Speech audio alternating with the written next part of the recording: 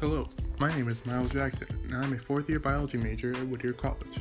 Today, I want to talk about the differences between public and private education, specifically why my 3.5 GPA got me into Whittier College, and why my cousin's 3.5 GPA at Phillips Exeter for 1 year got him into multiple Ivy League universities.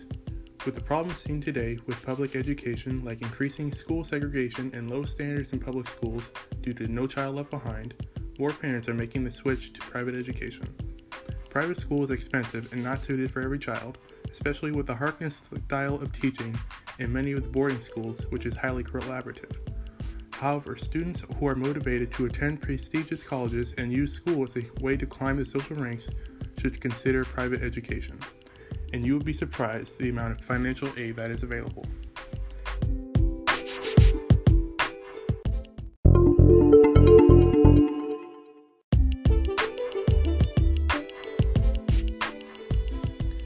First, some history on public and private schooling in America. Education in the colonies was a semi-formal system that was instituted by local governments in order to teach students the basics of reading and arithmetic. These dame schools, as they were called, used a New England Primer as their textbook, which taught basic lessons with a biblical premise. Dame schools were held in homes and farms across the colonies and were the first steps in public education. From dame schools, students would attend grammar schools, which taught Latin and Greek, and prepared their students for leadership roles. Similar to today, these schools were seen as sources of social mobility. An important difference to recognize was the elite would send their children to private tutors along with their normal education to give them a leg up on lower class students, which is what we see today with supplemental education programs.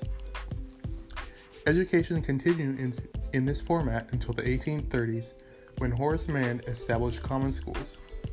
These schools were the first universal, in the 1830 sense of the word, free institutions, and were used to assimilate poor and immigrant students in the moral Protestant way of thinking, and teach the workforce to be docile and malleable to their employers.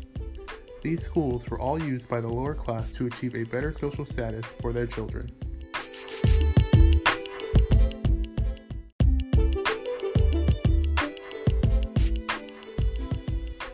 Private school education and schools for the elite has been around for even longer. Going back to before colonization of the United States, the elite would go to well-endowed public schools and the middle class would go to local grammar schools. The only thing that has changed since then is that the government no longer wants to provide enough resources to public schools to make them able to compete with private boarding schools. Private education has served many purposes as well.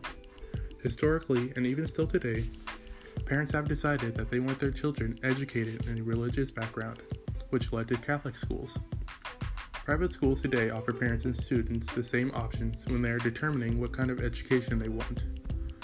Private schools can also offer their students opportunities in the form of classes and connections to colleges that are not available to students at public schools.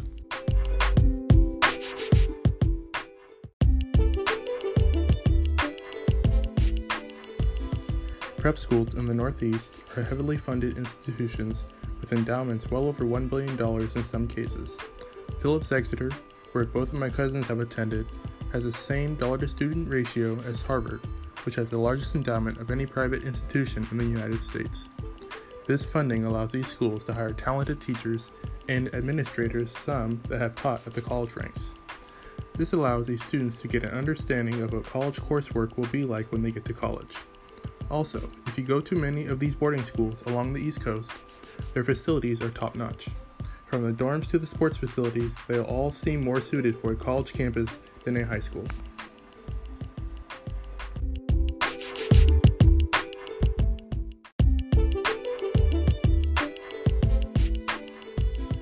Another aspect that separates private schools and public schools is the ability to set their own learning goals outside of the Common Core and No Child Left Behind standards set by the government.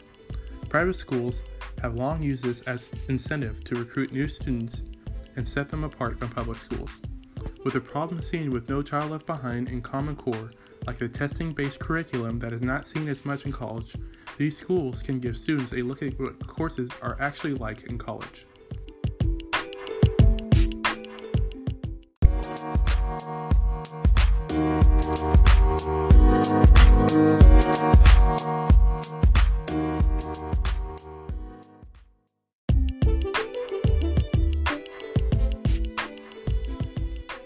last part of private education that I want to talk about is the emergence of sports as a large draw for high-level prospects coming from low-income families.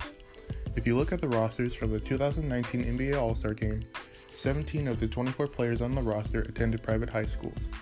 And in this year's recruiting class, a large number of prospects are also enrolled in private schools as well.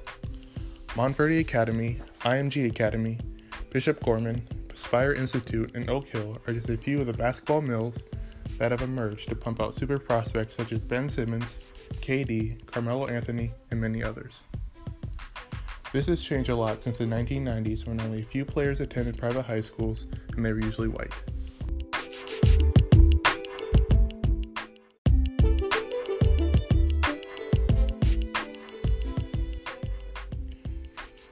This goes back to the ability for private schools to recruit college-level coaches and trainers that can prepare them for Division I athletics better than public schools.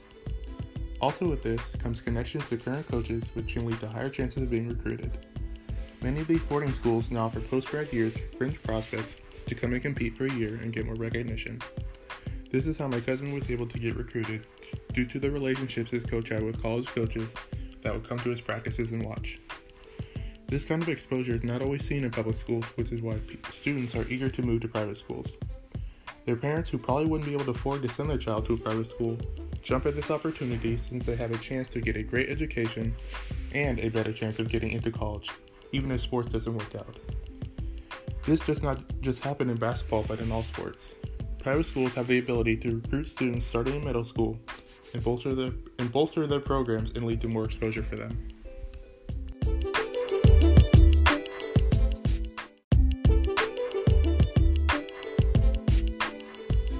Public and private schools are very different in the funding they receive, as seen with the recent strikes by teachers in the Los Angeles and Oakland school districts. These differences would not be so drastic if the federal government invested more in the public education system. However, with who we have in office right now, I don't think that's happening, at least until there's a wall on the southern border. Thanks for listening.